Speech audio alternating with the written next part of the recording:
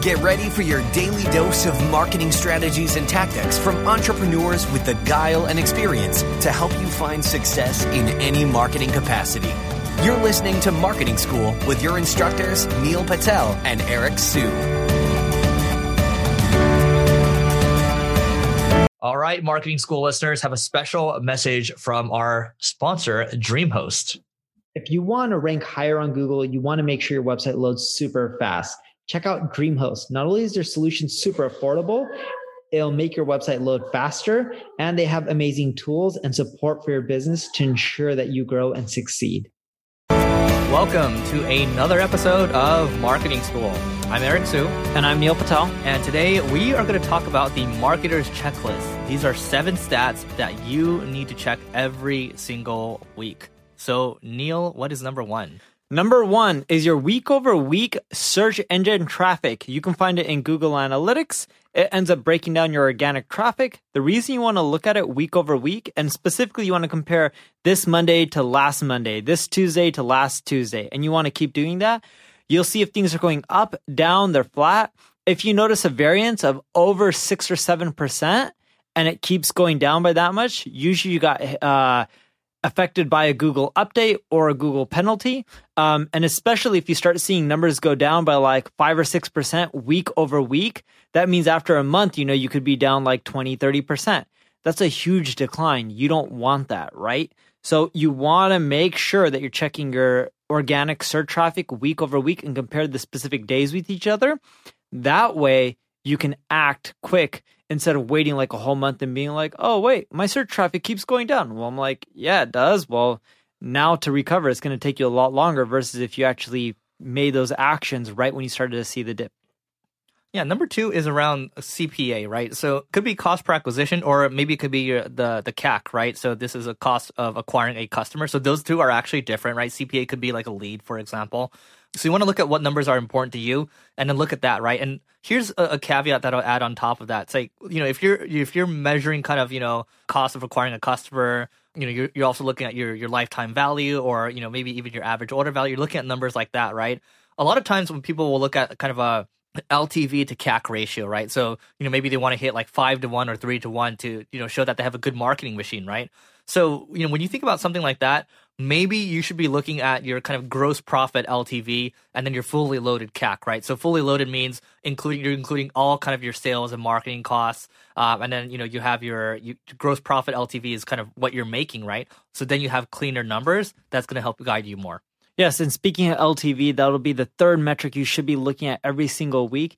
Yes, it's not always going to improve each and every single week, but over months, it should be improving. The reason you need to look at it weekly is if you're not looking at the number, you're not going to focus on improving it. Ad costs are continually going to rise. Marketing is going to get more competitive and harder each and every single year. If you're not improving your LTV number, you won't be able to spend money and compete with the other players. Even if you're not doing paid advertising, marketing still costs money.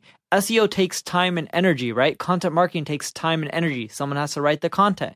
You have to focus on improving your LTV. Whether you're in software, e-commerce, service-based business, people could always be spending more when you add upsells and downsells. And that's why the LTV number is really important. Yeah, and number 4, you have to look at your critical conversion rate numbers too, right? So it could be your email conversion rate or converting into a sale if you're like doing e-commerce. You got to look at your conversion rates, because the reason is I like looking at rates because this is something you can improve, right? If you're able to get from 1% to 1.5%, well, great, 50%, that's a win, right? So think about that. Like that makes a massive impact on your business. And sometimes it's not just about getting more traffic all the time. If you can fix your conversion rates or optimize them, you're going to be in a good spot.